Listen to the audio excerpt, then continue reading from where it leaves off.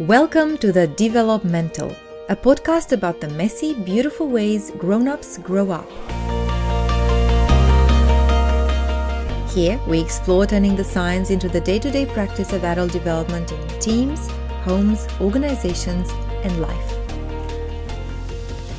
Hello, my friends. I'm very excited to welcome you to this new episode of The Developmental, where we will be exploring the links between this new field in psychology, that is adult development, and ancient wisdom, and more specifically, the practice of mindfulness. There has been criticism towards adult development theories, calling them out for being too Western, too psychologically embedded, perhaps not inclusive enough of other ways of thinking or of other traditions. Well, today's episode will hopefully invite you to think through that argument in a different light, because as it turns out, the ancient practices such as yoga or mindfulness, the latter of which will be the focus of this conversation, actually can and do play an important role in vertical development. So, developmental science may be new, but the mechanisms involved are not. Accompanying me in this episode is Michael Bunting, an expert in mindfulness, author, researcher, and a leadership expert as well. Michael is the author of the best-selling books The Mindful Leader and A Practical Guide to Mindful Meditation. And he also co-authored Extraordinary Leadership in Australia and New Zealand with Jim Kouzes and Barry Posner. His latest book, published in 2022, called Vertical Growth, is a must-read book for anyone wanting to master self-awareness and lifelong growth. I found it an exceptionally practical guide for any or all of you and us who would like to explore mindfulness as a tool for self-growth. Michael is also the founder of Awakened Mind, a mindfulness app and a leadership consultancy called Work Smart. He and his team have worked with some of the world's most prestigious organizations in the area of executive leadership, mindfulness, mental health, adult development, and scaled culture change.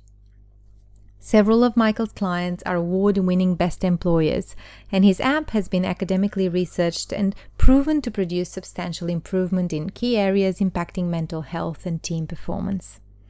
Michael lives with his wife and 4 children in Sydney, Australia. Very relevant for me, Michael is a fellow nerd, so we have had some really great conversations about the intersection of our two fields previous to this one. We're very excited to welcome you into one of our explorations, and hopefully you'll leave this conversation with some practical tools too, which you can take into your personal growth practice or maybe even in your work. So without further ado, here is Michael.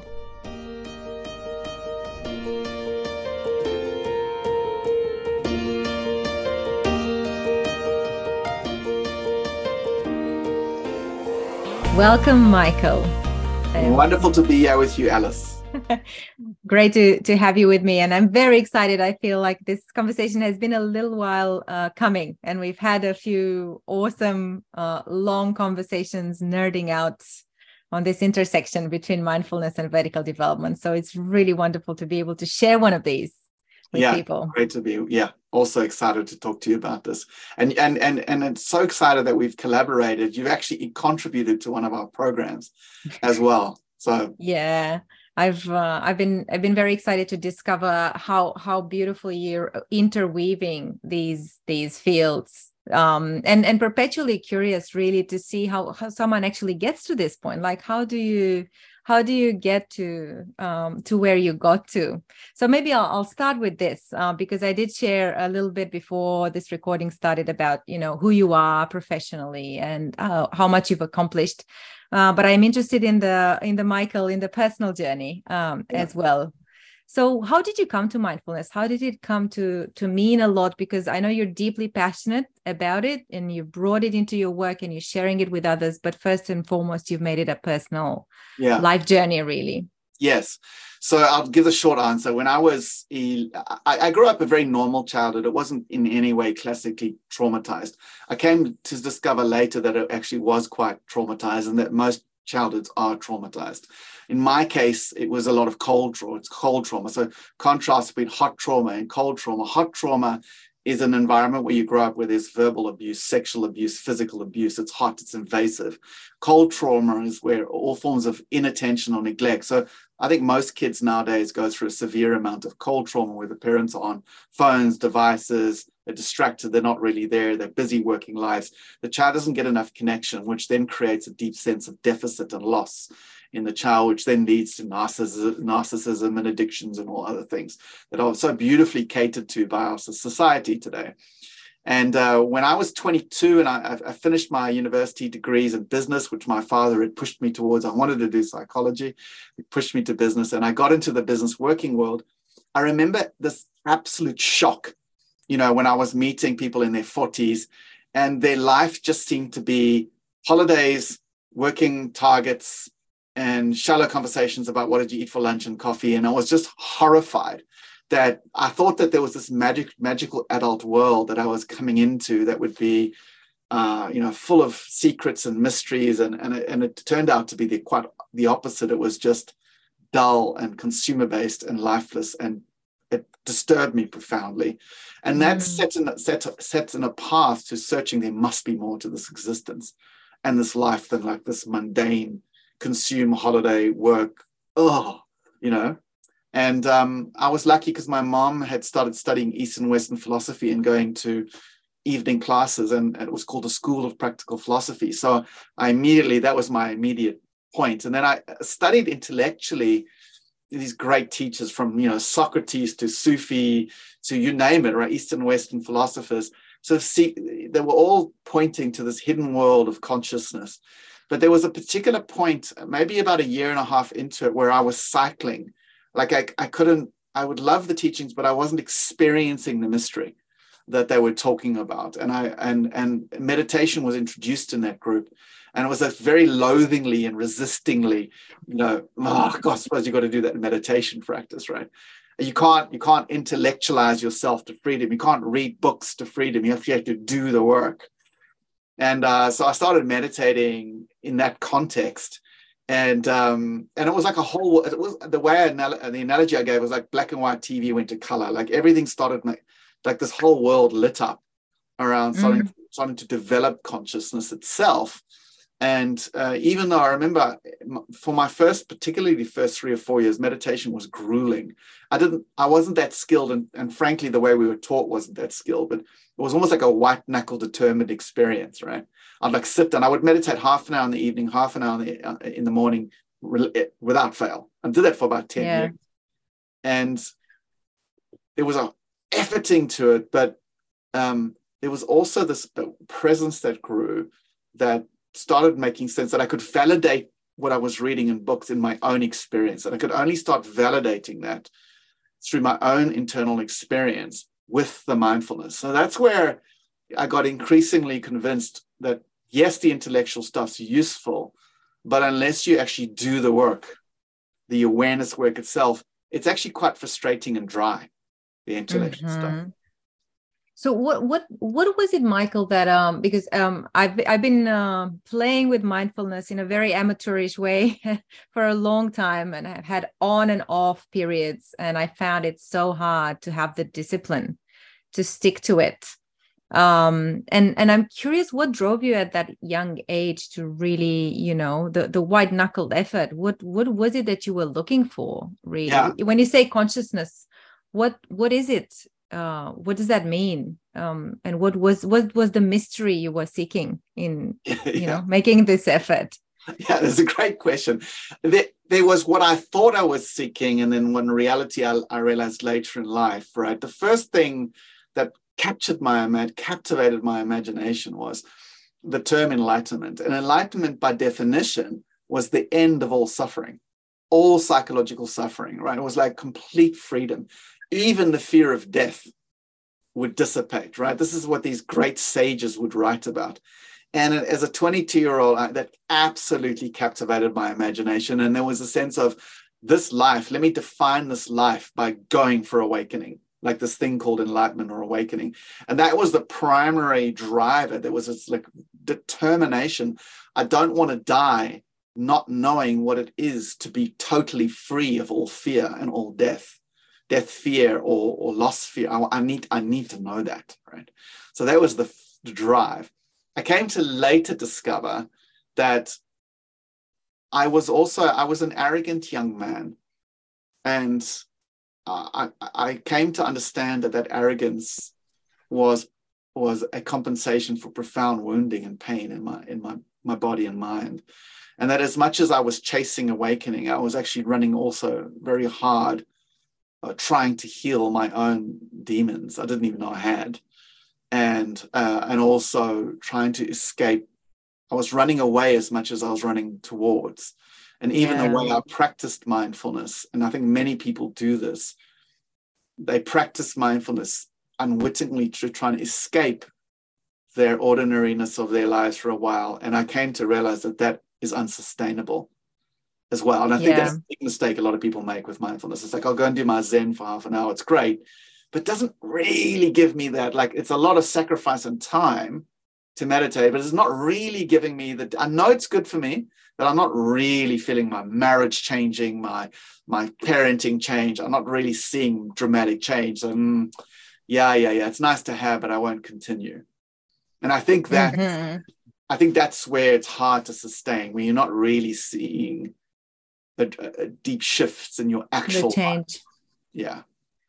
I would love to pause and double click on this for a moment, because and it is something that we've touched on in other conversations around the spiritual bypassing, and I do see it a lot around me as well. And I think it's worth just pausing for a moment and investigating. And by spiritual bypassing, we mean exactly what you were saying: people taking up spiritual practices like mindfulness, as a way to pursue a goal, but also escape something that is just hard to sit with.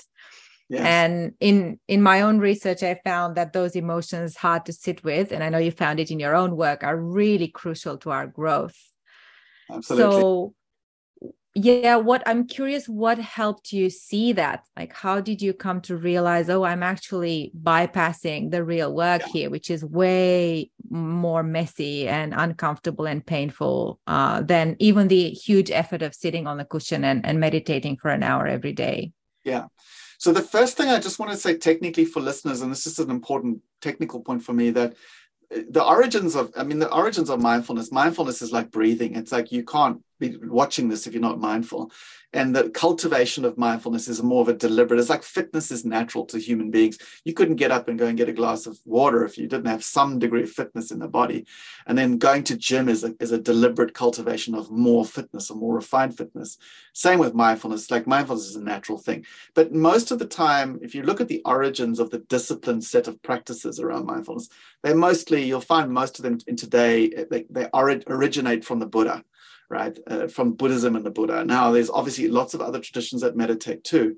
It's just I wanted to make a quick technical note that the Buddha never used the word spiritual once in his entire life, not once, and never considered mindfulness a spiritual pursuit. Or, in fact, the entire Buddhism is not a spiritual pursuit in the way we think of it as a sort of soul and outer world. It was just a simple way of developing awareness to see the truth of the mind and to see the truth of things, to meet them with a degree of honesty, as my son beautifully put this morning. Mindfulness is about meeting the world with honesty and awareness, meeting it with full courage and honesty and awareness. Now, coming I love that. That is so wise.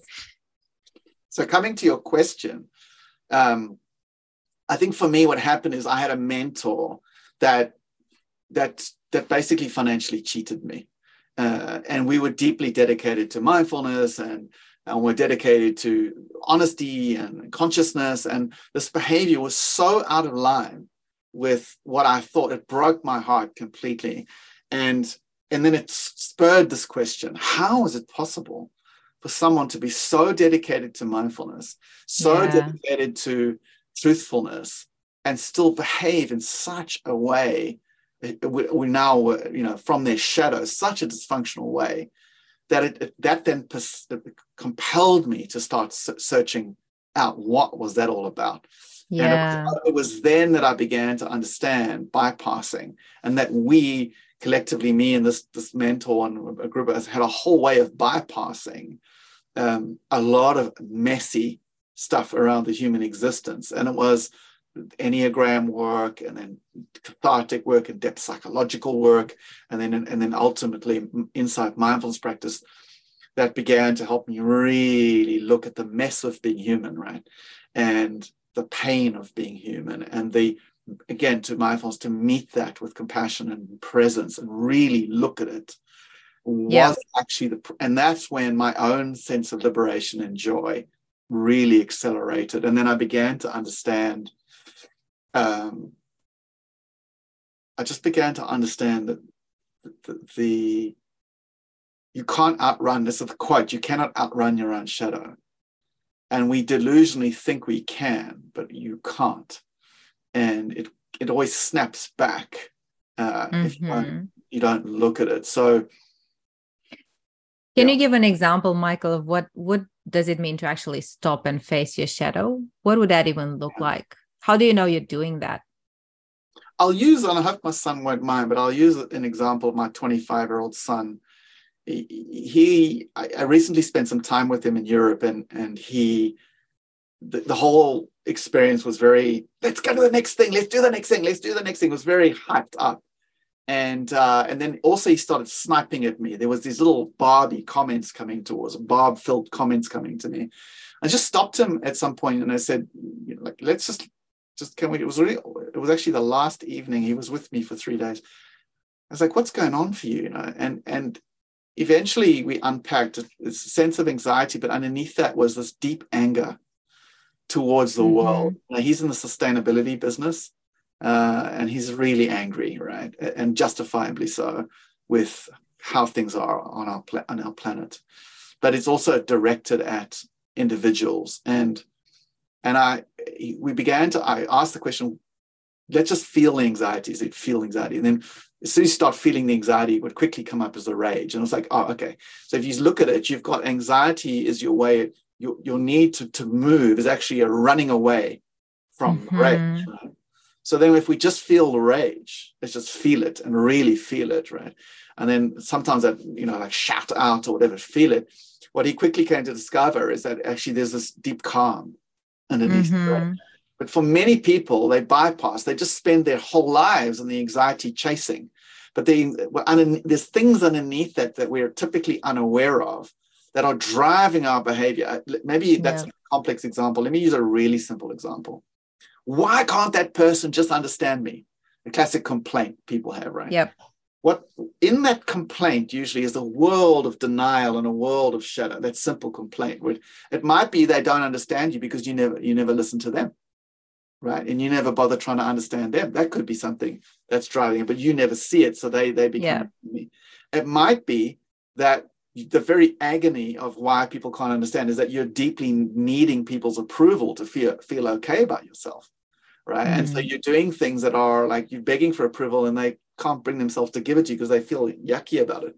That there's this world within a world. There's this whole other world happening underneath that the vast majority of us don't want to look at. We want to bypass. And we just think, if I can just get that person to understand me, then all will be well. The rainbows will come, the angels will sing, and I'll feel complete. Yeah. It works. So looking at that underneath world that really is driving the show is so critical, because if we can't look at it, we can't outgrow it. To use growth work, that we have the saying in our work, that which we cannot name, see, describe, and be curious about, we can never outgrow. Yeah. And that is so consistent with some of the research coming in through adult development, right? Where somebody like Robert Keegan will say, if the growth is about looking at what you before were looking through. So I think it's so beautiful in your example with your son. You were able to look at something, his behavior in that case, his agitation, that he was in that moment looking through. He was just behaving. He was not necessarily pausing to reflect on his behavior. But then it's a remarkable that he was able to hear you when you said, let's look at this. What is this? What is underneath? So then you supported him to look at what he before was looking through, and some precious insight came from that. Yes. So mindfulness and this intersection with lifelong development is about really, as if I understand, your story and your meaning here is about looking at what we before were looking through, but systematically, day in, day out, catching our behavior and being curious about what is it here that's motivating me to react like this, or triggering me, or what is it that I'm feeling and why am I feeling? So getting really curious about your own patterns, even if it's uncomfortable and what you find you might not really like. It's not the version of yourself you'd necessarily be proud of, really. So my son put it beautifully this morning, the same son. I had a chat with him this morning, and he said, I'm starting to see that the skill set around mindfulness, there's two things to mindfulness. There's deep honesty. It's the commitment to be honest with yourself.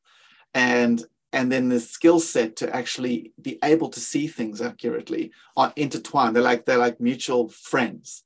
In other words, I might have the intention to be honest with myself, but I just don't have the awareness to see what's going on. Right.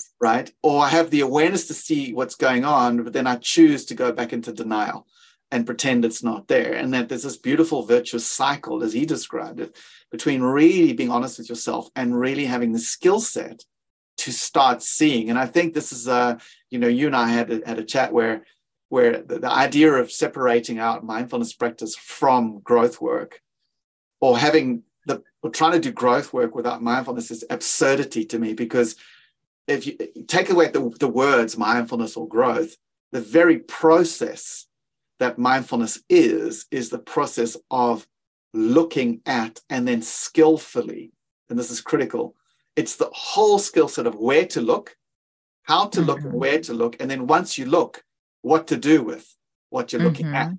So it's the where, the how, and the process of meeting the pain, and that's why there's this huge body of work, right?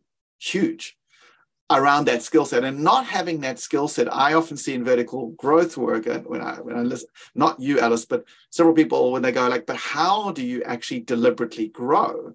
It gets really vague. It's like experiences, and you got to let them, and it's really vague. It's not precise and disciplined. Whereas you go to the world of developmental mindfulness, what we call development mindfulness, it's very precise. I mean, it could not be precise. It's technically precise on exactly how to do this stuff. And at the ultimate level, it's even seeing the structure of the ego, even seeing. So, for example, one of the practice I've done on meditation practice is when we say, I am talking to you, just to use an example, we actually look at who's this I am referring to that's talking to you.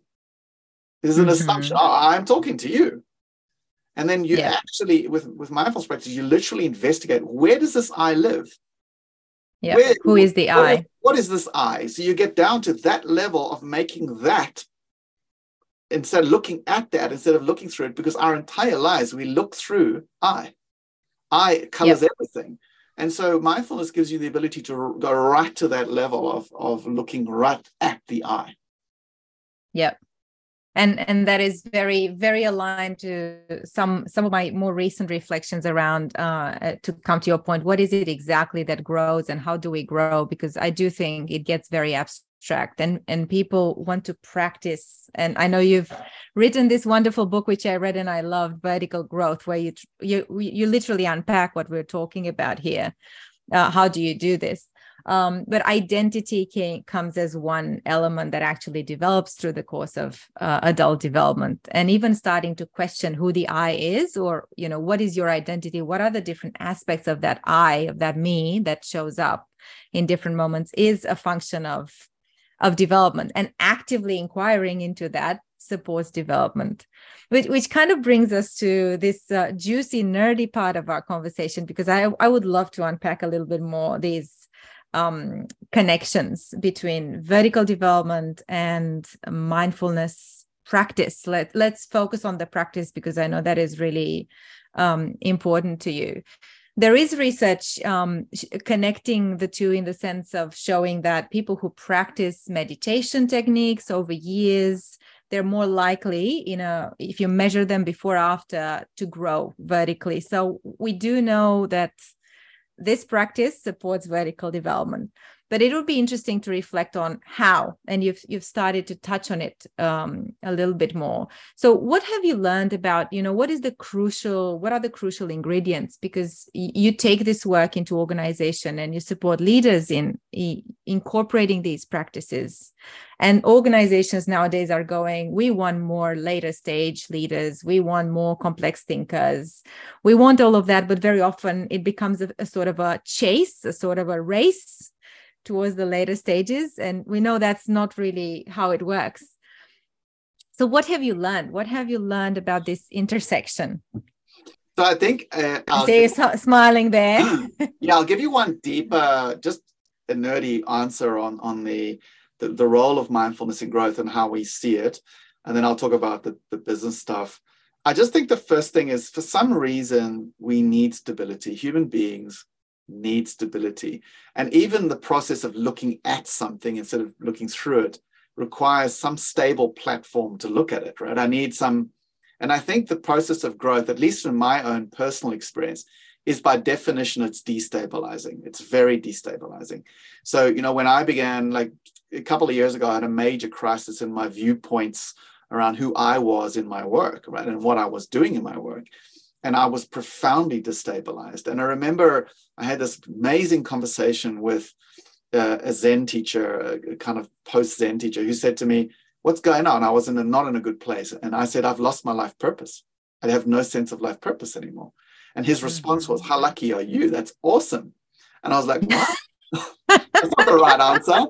And then he said to me, we had this amazing conversation of the destabilize, because life purpose gives us stability, right? It gives us a sense of, I am here and I'm going there and I'm doing this. And when that life purpose disappears, it's like, who am I? Where am I going? And what is this? Right? Everything gets destabilized, which of course is the process of growth, right? Because I'm losing an identity, I'm shifting, and I'm looking at an identity.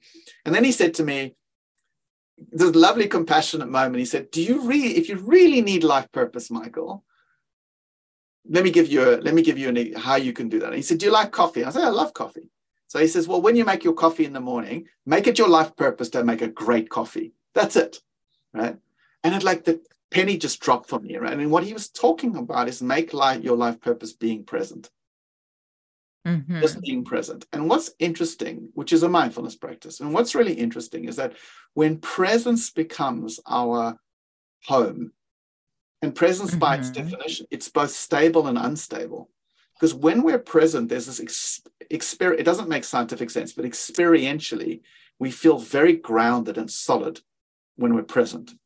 And yet, we're in very direct contact with the instability of everything.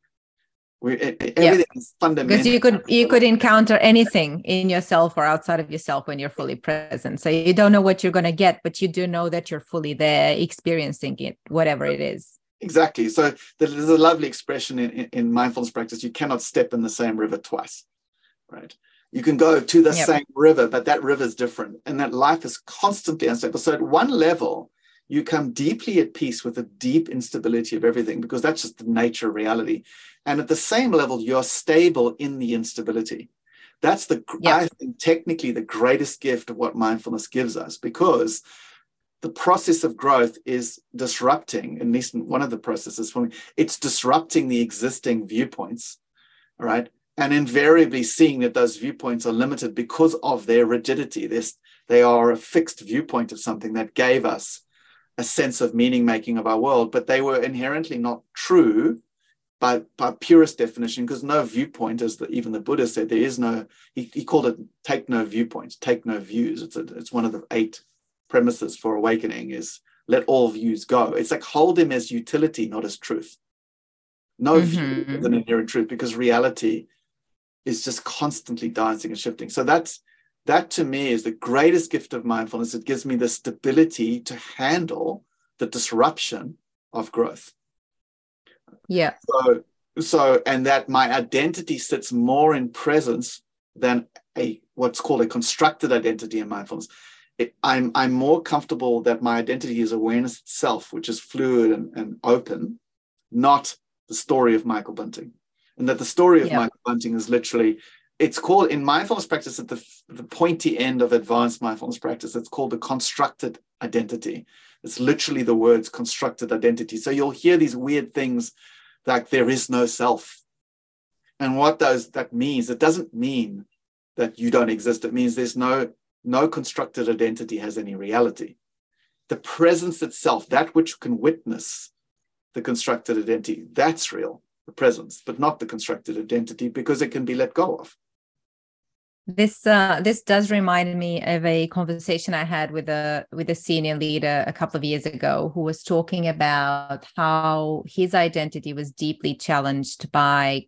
So when COVID came, he found himself for the first time in a position where he felt he had no control, he had no idea what to do, and he was leading this 10,000 people organization, and people were looking at him for solutions, and he was trying to articulate how discombobulating it was to feel so powerless.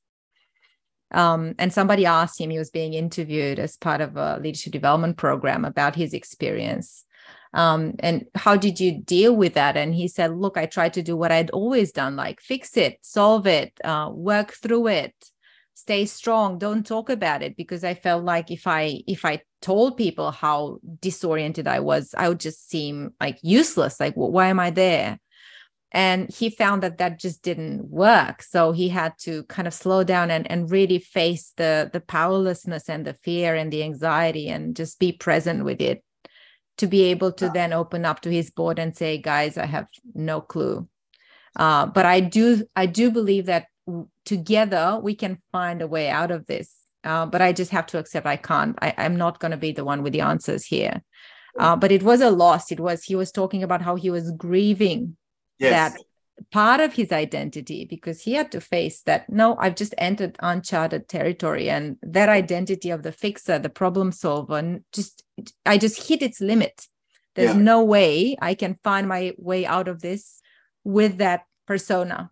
I've got to become the person who is vulnerable, inquires, brings other brains in, really co-creates. And that can be super hard to do. There's a beautiful, I just had a very similar interview with one of our team on this exact, he basically, you've just described him. And he described it like that too. And there must be more than one leader going through that conundrum. Exactly. And he described it as when I'm fixing and I'm doing, I'm the champion. I'm the one who's rescuing everybody. I'm the awesome one, right? And there's a deep level of image management in that. Like, and then when I open up and I tell the truth of what I don't know, and I tell the truth, that whole identity can't exist, because now I need help. I'm not the one who needs help. I'm the one who does help. And it's fascinating how we get caught. And he put it beautifully: is that the image management trumps reality. You're not acknowledging reality and its needs. And so I love the term psychological flexibility, and that's one of the terms we use in our work for growth, because I have the flexibility to meet reality as is required, not through my rigid identity. Yeah. I do want to maybe open up a bit of the black box of vertical development here, because I know the two of us found a really interesting link, which I'd love you to talk about. So in order to have that psychological flexibility, you need to be able to withstand some very, very negative emotions in the moment. And we were talking about before in our previous conversations, how confronting that is for leaders who have been used to being successful, who feel that they've got a lot invested in that image management, consciously or unconsciously. So one thing that I found in my own research has been that the leaders who do grow from adversity tend to be those who find a way to accept the really painful emotions, anxiety, fear, confusion. Confusion, I find, is a hugely challenging one for leaders, for high-performing people. And the way the people in the research did that was they looked at those emotions as opportunities for growth. So the story they told themselves in their heads about that, what that emotion means, was not, it means I'm weak, it means I'm losing it, I'm losing my touch. No, they were saying, oh, it means there's some growth here. There's something that I haven't figured out yet. There's an opportunity.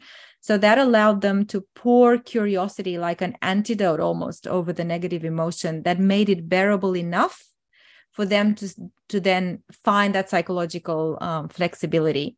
And I remember when I shared this piece of my research with you, you told me, there's actually a very specific type of mindfulness that does just that. It trains people to build what I called in my own research, the contrasting emotion space, a negative plus curiosity as a positive, to create that space of, yes, I can tolerate this discomfort, therefore I can change something, I can do something about it. So can you talk about what that type of practice is that with a mindfulness lens you can actually do to build this contrasting emotion space?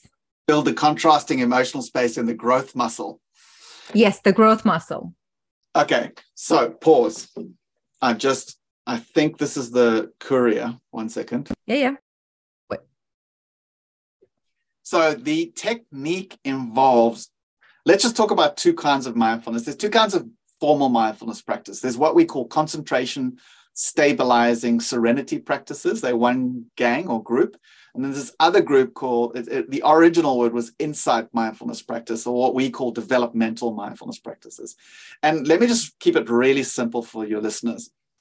Most of what people are taught around mindfulness in the modern world is all concentration, serenity, mindfulness, because it's cool. It makes sense for well-being, and and so a lot of people a lot of people we speak to in the growth development space have not put the dots together between mindfulness and growth for good reason, because they think mindfulness is just the serenity practices. Now, what the serenity practices are, the calming or concentration practices are by technique. Let's say you sit down to meditate and you use an object of attention use your breath, or some people use a mantra. The point of it is to bring the mind to a deep state of present-based concentration. That's what's called concentration practice. And then the goal is serenity. Like there's a point where the mind stabilizes completely. None of the distracted stuff's going on in the mind. And it's just, the breath or just the mantra. And it's a beautiful, profoundly nourishing place for you to go. And this perfect stillness, right? And that usually is the beginning. And if you're doing an insight practice, you get there, then you begin the insight practice. For most people, it's like, that's the end of the deal. That's sort of like, I'm calm. And so let's say, for example, you have an addiction behavior around ice cream. I'll just use a really random example. You go and meditate for 20 minutes or whatever, half an hour, and you are serene, and all your addiction tendencies sort of settle down, and you're just happy, right? You come out of the meditation practice and you go sit down on your couch, and something happens that's distressful, and before you know it, you're eating the ice cream because it's a compensatory behavior around undealt with anxiety or undealt with stuff inside yourself. So meditation or mindfulness is like a break from your normal self. It's not a journey. It's like taking an aspirin. It just calms you, calms the pain for a little while. Yeah. And in and of itself, very useful. It does actually. It's like good rest. It's like good exercise. It's good for you. What it doesn't do, though, is it doesn't give you the skill set to actually manage what's going on in the process of dysfunction or addiction. So in many ways, what I would describe growth as is the dropping away of addiction. It's another way of describing growth. That's how I would say. It's the dropping away of addiction to being right, addiction to knowing, addiction to being in control, addiction to substances, or addiction to TV. Or it's like where there's more and more growth inside, that I'm less and less addicted. I'm then for more open, wise, handle complexity. So the insight practices, the technique and philosophy is different. The very original, and I'm just being technically nerdy now for a second, the original point of the insight practices wasn't calmness or concentration. The point was to see the nature of reality as it actually is. And the primary thing you want to see is that nothing is stable and nothing is fixed, solid, or it's the nature of impermanence. And so it would be almost radical honesty, inside and out. Radical honesty, seeing things as they are. Correct. It's really seeing, because the principle of mindfulness was never set up for the purposes of adult growth. The original intention of mindfulness was to relieve suffering, to stop all psychological suffering, and therefore all our actions don't inflict suffering on others. It's this deep commitment to joy and love and compassion and kindness and honesty and ethics, right? It's the reduction of suffering in our society, in ourselves. And so when I'm looking at impermanence, we ask what creates suffering. Primarily what creates suffering is holding on, grabbing, fixation, called tana, thirsting and fixing. When I see that things are really impermanent, then all grabbing on lets go, which is also, funnily enough, connected with adult development, right? I'm not fixed at a viewpoint because I can let it go because I see nothing stable. But interestingly enough, there's the side effect, right? That is where I think from a more modern perspective, growth happens. Is, let's say I'll give you the difference of techniques. If I'm meditating and I'm anxious and there's a lot of anxiety in my system, the thoughts are going mad. In a concentration practice, what I do is I ignore the thoughts, I ignore the anxiety in the body, and I just focus on the breath. And then the system has calmed down. In an insight or development practice, I don't do that at all. I let go of the breathing as my focus of attention, and I bring my attention straight into the anxiety in the body. And I become deeply interested in the anxiety in the body. And so you're a leader, you're practicing this, you'd feel the anxiety in your body and you'd put your attention on exactly the thing that you would most want to ignore, really, because it's so unpleasant, right? Yeah. Yes, exactly. So you make it the focus of your meditation to observe how that anxiety plays out. Is it a flutter in your stomach? Is it like your breath is constricted? Your heart is racing? What is going on physically? What are the physical manifestations of that, right? In some sense, you could say, yes, exactly. It's almost two questions. What's anxiety feel like? Take the word anxiety away and let's just feel it. Is it butterflies? I'm becoming investigatory interested. What's going on? What does this feel like? That's the first. So you're curious about it. Yes. And then what happens in that curiosity is magical, because what one begins to see, now you can't engineer this. You have to just do the looking.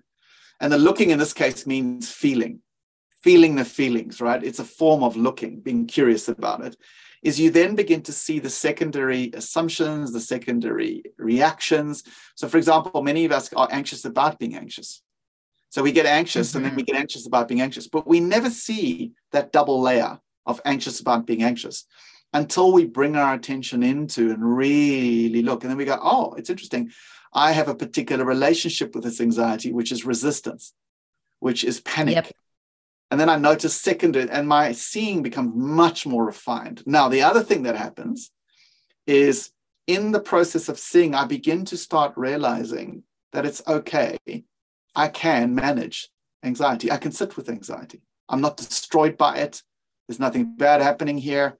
I developed this muscle, the ability to sit with, feel with anxiety. Now, once that's developed, I then begin to see underneath the anxiety what's really going on here at another level. But crucially, I developed the muscle to no longer be driven by the anxiety.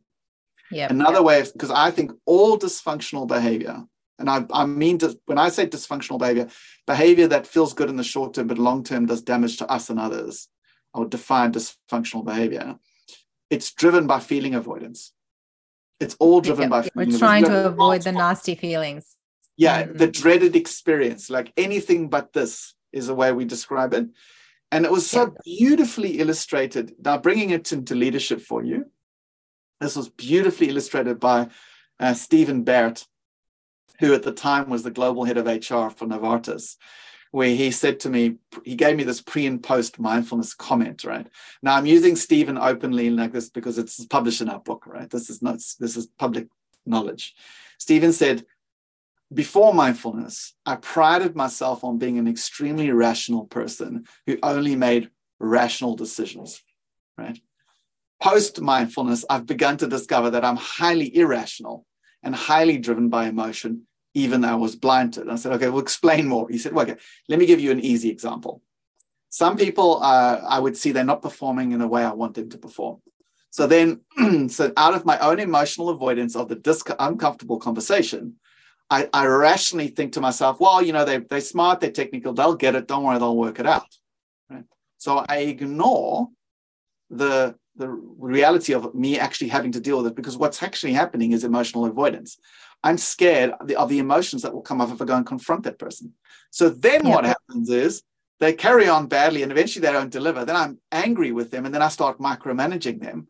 And then they're confused because am I empowered or am I micromanaged? And at the root of all of that is then not only mismanage my anxiety for having the honest conversation, I then mismanage my anger. And then I mismanage, and all of this before mindfulness, I thought I was just a very irrational man. I gave them a chance and now they're not doing it. So now I have to micromanage them. And all these rational thoughts that backed up my rational behavior. But looking beneath, it's all driven by emotional avoidance and emotional mismanagement. Yeah. I think this is an example that will resonate with so many people. And it also brings up a question that I've heard a lot. And particularly in the business environment where rationality is so prized, if you sit with your emotions, you do the insight mindfulness practice, you really feel your anxiety in your body, you acknowledge you have all of these difficult emotions. Are you going to get lost in them? Are they going to overwhelm you? Are you going to lose your capacity for objectivity, for rational thought, for all of those things that are so useful and you want to hold on to? So what would you give people from having done this work with hundreds of leaders over the years as, the reassurance? Because in my own work, I did find that when people sit with the difficult emotion and put curiosity on top, it actually creates a space of clarity for reason, interestingly enough. It opens up possibilities.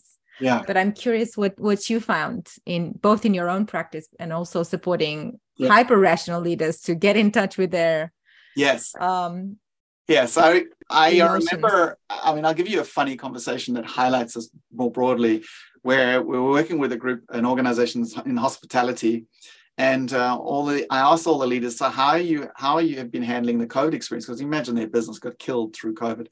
And they said, oh, yeah, we put on a brave face and we really we tell people it's going to be good and everything's going to be great and we're all good.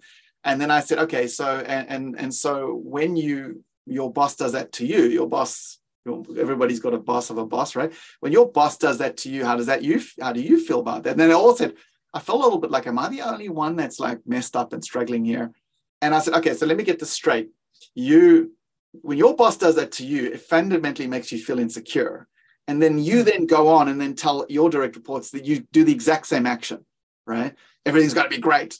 And you haven't put the dots together that you feel insecure. And the reason why they haven't put the dots together primarily is because they're not investigating their experience while that news is landing, because they don't have the skill to investigate their experience.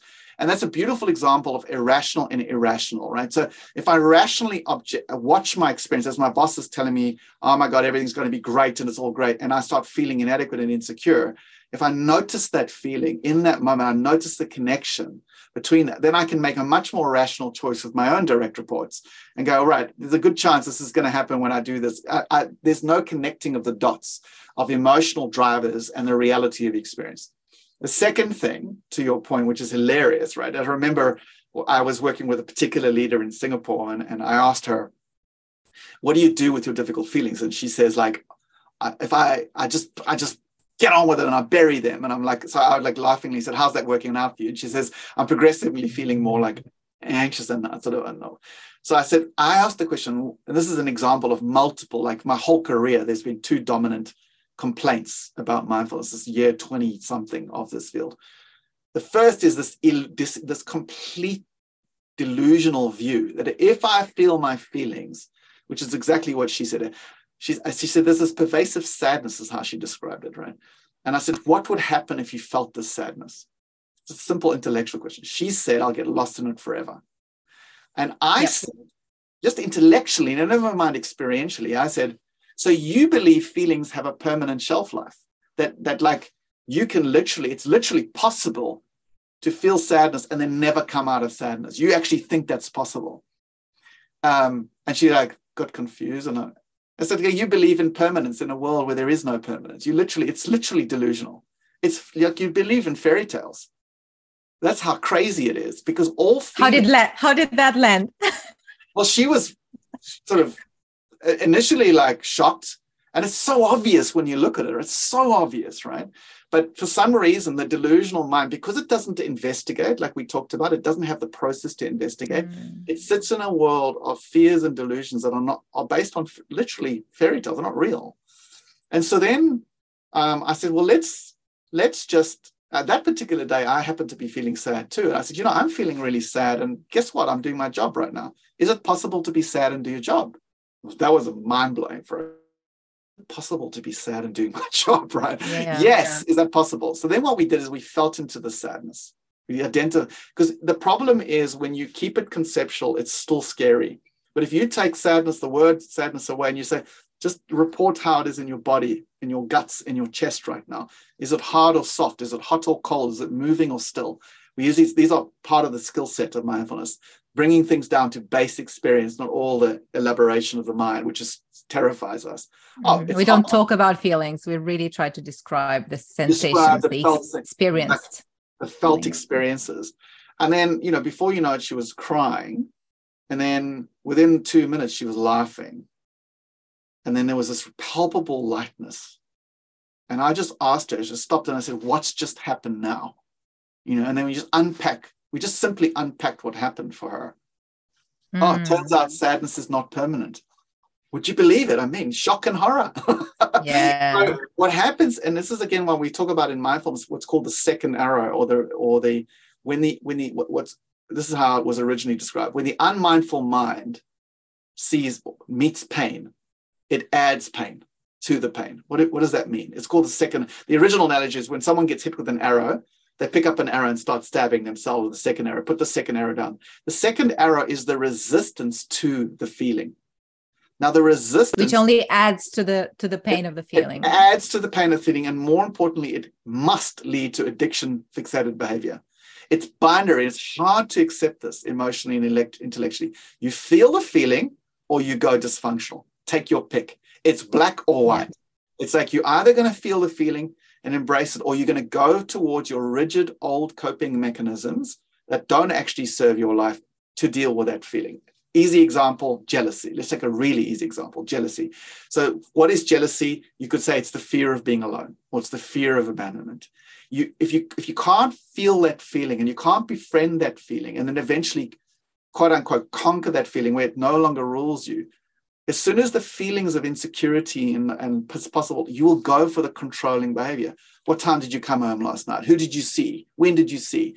And all of that behavior is literally destroying your relationship. And it's based on the fact that you don't have the skill set to go, when I'm jealous, where's that in the body? Can I sit with that in the body? Can I feel that? Can I know that? Can I breathe with that? Can I befriend that?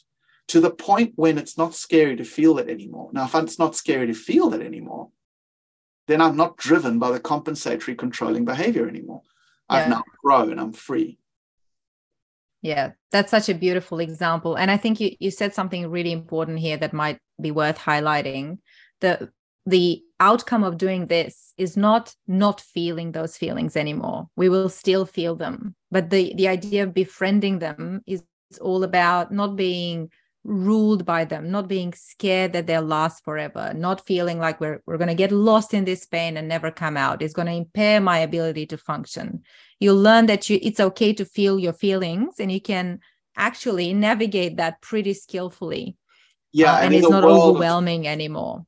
Yes, and I would also say to people, one of the things we ask in the beginning of our programs usually, and we're usually working with PhDs and masters and highly smart people, and we say, were any of you guys taught through all your formal education to skillfully work with your mental and emotional world?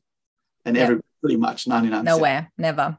If they did, they found it on their own, not, and it's like, well, then how come we would possibly, you're all smart, how could you possibly think that you'd be good at this? And have you ever appreciated the consequences this is having on your life and your leadership? Because we see it again, like we have a leader we're working with right now. She controlling behavior has served her really well. And now she's reached a point in her career where she's now the leader of really smart, self-directing people. And that controlling behavior is literally killing her career right now. And it's a beautiful example where there's the invitation to growth, right? What got you here is not going to get you there. And we can see that part of that controlling behavior is so much fear. She's got a deep association of losing control equals lots of pain for her from her childhood, from that conditioning. And it's like if she doesn't know how to navigate those panicked feelings of pain when she's really empowering people, those panicked feelings are going to they're going to snap her back into the control, and she will literally end up losing her job. And so Yep.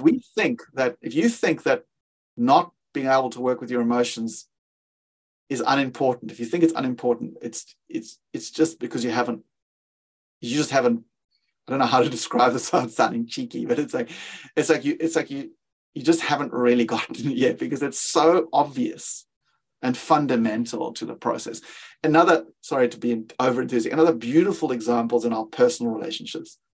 In our romantic relationships, we all long to love and be loved. All of us. We want to love with all our heart, and we want to be loved with all, and receive all of that love. And yet we find ways to not love and to resist and to sabotage. And it's crazy, right? You show me one person who would say, my romantic relationship is meeting perfectly my needs for deep love and connection and growth and to love and be loved, right? There's all these other things that go on, right? Sabotages. And the primary reason why is because opening the heart and really loving is emotionally terrifying. And letting love in is emotionally terrifying. It touches on vulnerabilities that are just, we long for it, but vulnerabilities we can't handle. Unless we learn how to navigate those vulnerabilities with skill and stability, and we become less afraid of the pain and the hurt and the loss, we never really get the very love we seek. We actually spend our lives longing for what we ourselves are getting in the way of. Yeah. Resonate with that so much, and I'm smiling because the previous podcast episode I recorded was with my closest friend, who's also a yoga teacher and a leadership development expert herself, and she was talking about how their yoga, the yoga swami that she's learned the craft from, used to tell the group, romantic relationships in particular, are not about making you happy. They're about making you grow through the limitations of the other. And what I'm hearing, almost the add-on to that in what you're saying, is if you accept they're there to help you grow, then love becomes the conscious choice to lean into that growth and face your own limitations and kind of get into that hard work that a beautiful, loving relationship actually is. Yes. So don't stand in the way of your own love. Exactly. It's like we always say, we have seen the enemy and they is us, right? And which is not a right. It's us, yeah. Passion, but yeah, and it's beautiful because you get back a sense of agency. And I think that's what I most love about adult development work is that the more we grow, the more we have agency over our lives. We have more and more sense that our happiness is really like the Sean Aker study, the 90-10. 90% of it is the way we think and 10% our external life.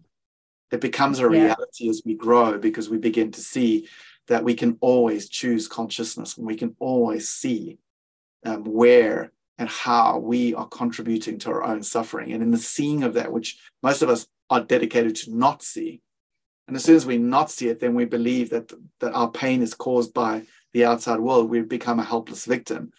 But in the seeing of it, we regain this profound sense of agency and the ability to constantly adapt and grow. Yep. Michael, I think, we could spend 3 days unpacking all the richness that you've given us in, this short time. But I would love to just zoom out as we're near the end of this conversation, because you're what, 2 decades into this, doing this work yourself, and keep on unpeeling the onion for yourself, but you're also taking it into organizations, and you've got a beautiful program which you've just rewritten and upgraded that you're offering organizations, and you're also offering it as an open offering. What's driving you? Like, what's your highest hope? Why do you believe this type of really personal, intimate work in its essence is actually crucial for leadership, for organizations, for the future? And I know you're so deeply passionate about your work. So yeah, I'd love to hear what is it that's keeping you, and what are you really hooked by that's, helping you push forward with this and want to bring it to more organizations? I think just the latest way, and to keep it really simple and not go on another 2-hour reply, is it was beautifully summed up by the recent research. It was a quote from Robert Keegan where he said everybody's doing two jobs in an organization.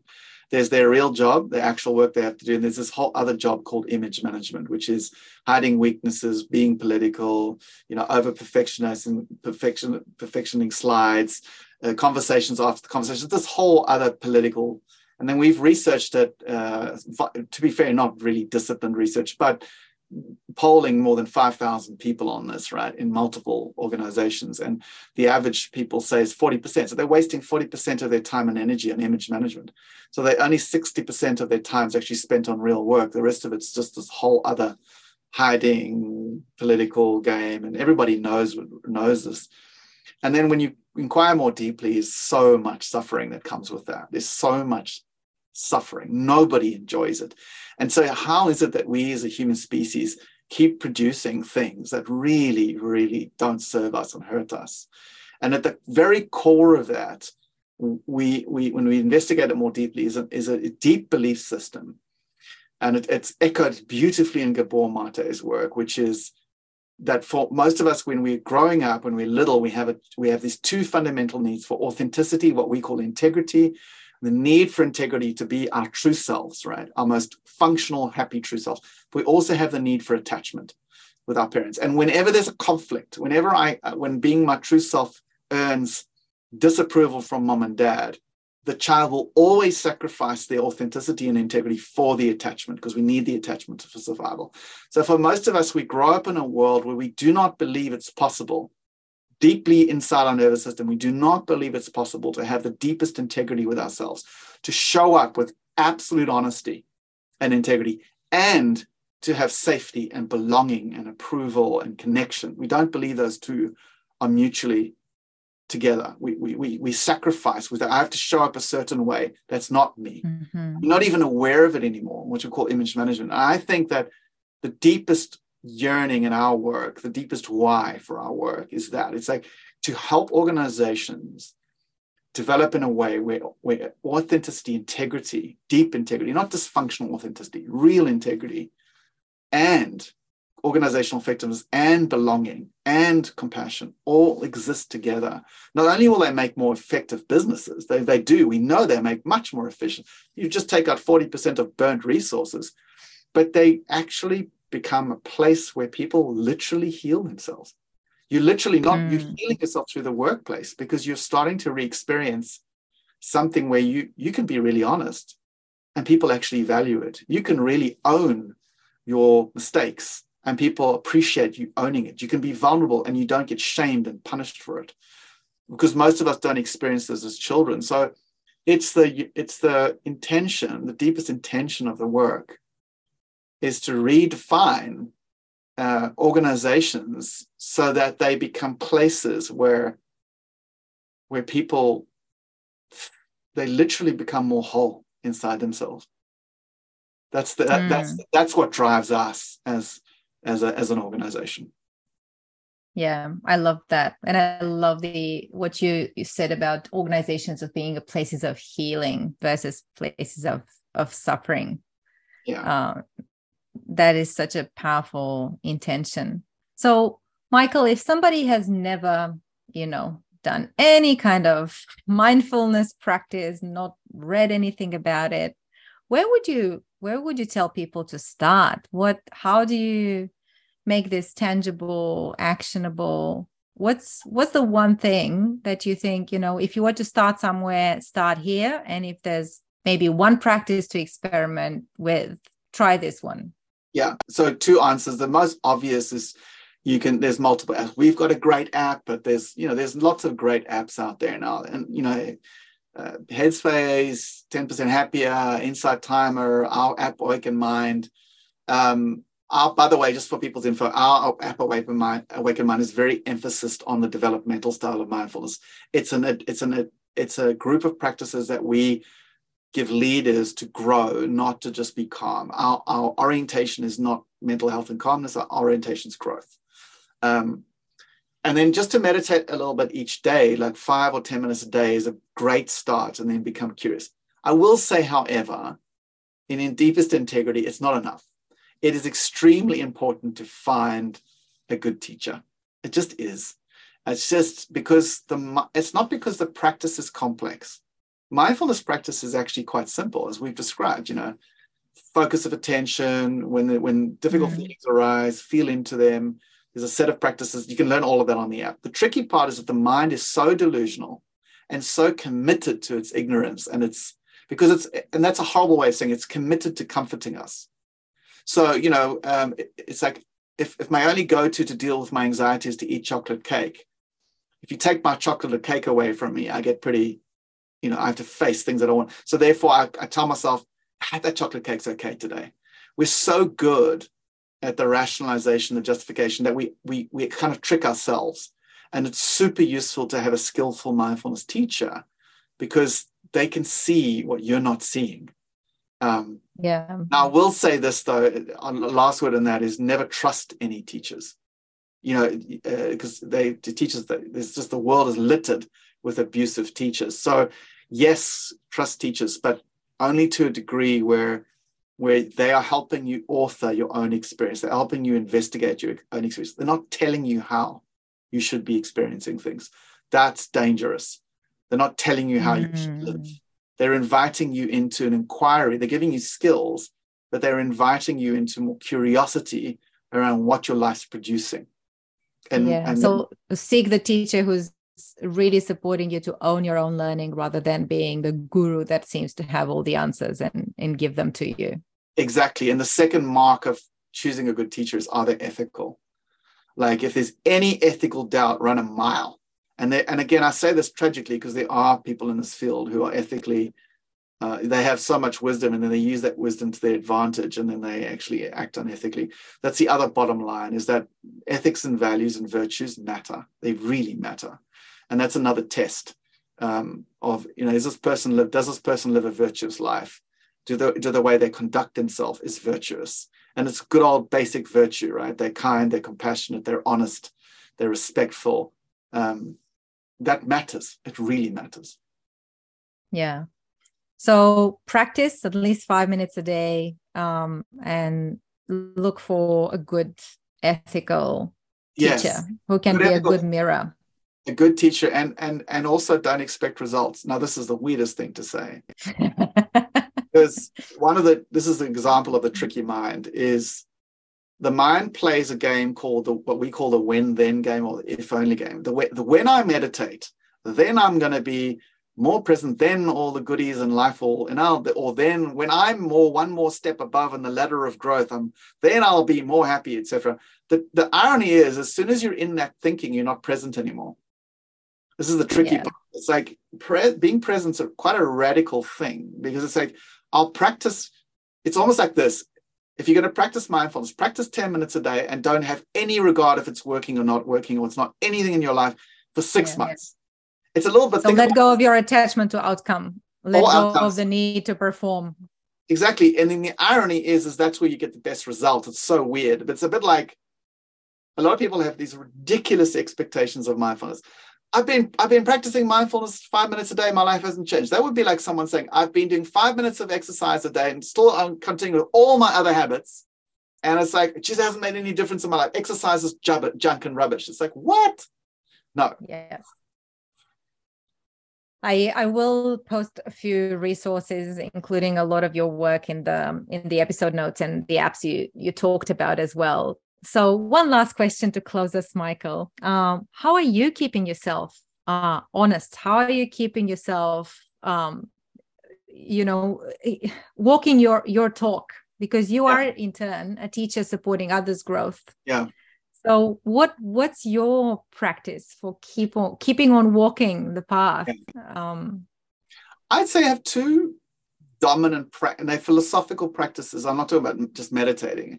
They are, my first practice is as soon as I feel any kind of victim story in my mind, like I'm a victim of my wife, I'm a victim of my children, I'm a victim of my clients. Whenever there's any quality of victim story in my mind, I have this disciplined practice of looking to where I can own it and how I'm creating it, right? That's one of my deepest practices. It's like, no victim here, right? The second thing that I found, and that I have this term we teach our clients called, what's my part in this? Oh, I'm not getting enough love in my marriage. Okay, well, what's my part in this? Oh, my children are not blah, blah, blah. What's my part in this, right? It's a hard question to answer, but it's a deep commitment to that. Because I have this deep conviction that until there's ownership, growth is technically impossible to happen. Until there's accountability, it's like you haven't even got in the, if you're trying to swim, you haven't even got in the water yet until there's accountability. As long as you're entertaining stories of its victim and someone else's fault, there's no growth. And the second thing, the most dominant practice of my life is being values-based. So, and I treat values as a growth instrument, not as an image management. I stand for integrity. I look at the subject. My two favorite ones are kindness and honesty are my two core practices, along with the ownership practice. And I use them as a way to keep examining my life as to where I'm out of integrity, where I'm not quite. And I also have a very committed practice to my team to be ruthless on me, like ruthless on me. And I regularly ask them, how am I going? Have I had any unkind moments? Have I, because I think I see the perfection of a value like kindness or a value like, or virtue like honesty. I see them as a magnificent path to growth, because integrity, for example, goes from the understanding at the lower levels of development as doing the right thing, right? That's the sort of classic understanding of it. And as we evolve more and more, it becomes the understanding that integrity is the route to complete wholeness and the absence of all suffering. It's how I recover all the shattered parts of my being. And I start regathering into presence, and I start feeling whole. And the word integrity's got it. The word means to be whole without cracks. And so the very meaning of the virtue shifts and changes and becomes an invitation to growth instead of a brand. I stand for integrity. And so I think bringing that mindfulness and growth to values is so precious, because there is no ever reason why you didn't follow your value other than it's your own. I wouldn't use the word fault advisedly, but it's your own. If you're not in integrity, responsibility. It's your own responsibility. And in that, then you begin to see what fears drove me there, what assumptions drove me there. And just in that simplicity is how I'm deeply committed to that in my own life. Yeah. Thank you. Thank you, Michael. And it did, when I first met you, I think this last piece that you talked about, how you are led by your values and kind of calling yourself out when you feel like you're not aligned with your values and your actions and your values are not aligned, really struck me. And I think there's so much wisdom in having a disciplined practice to check in on that alignment, which is something and I'm sure many others can just take and as another practice for us. What are some values that are important for people, and are we living them? Are we actually embodying that value? And who are the mirrors, the honest mirrors around us to tell us that you're actually not showing up the way you think you're showing up? And to know that when they tell you that, you're going to be angry with them. Yeah, get ready for that. And then you're going to know you have to stop that, and you have to look within. Oh my God! And sometimes you wish, why did I empower these people to give me so much feedback? Because I'm not enjoying looking at this thing in myself now. Yeah. Thank you, Michael, so much for your wisdom. I've learned so much, and I hope it's opened up pathways for inquiry for people. And I'm very grateful, not just for you on the podcast, but for you in the world. I'm happy, grateful that organizations get to learn from your wisdom. And I'm hoping to see more of Alice, it grow. Exactly back at you. And actually, I'm going to say this on your podcast is that we have in our plans to start a podcast. We don't have a podcast, but I want you to please be one of my first guests, because what struck me in this conversation is that you were interviewing me in a sense, but as it's gone on, I'm more and more curious about, now what would Alice, I'm really curious about Alice's, and then I'm like, no, I'll try and stay with the sort of the script of it. But I definitely would like to interview you too. I would love to continue the conversation, Michael. And I'm sure we'll have many others offline as well as we go forward. Thank you so much. Thank you, Alice, for being here with me. Thank you. And thanks for those of you who've stayed with us the whole process.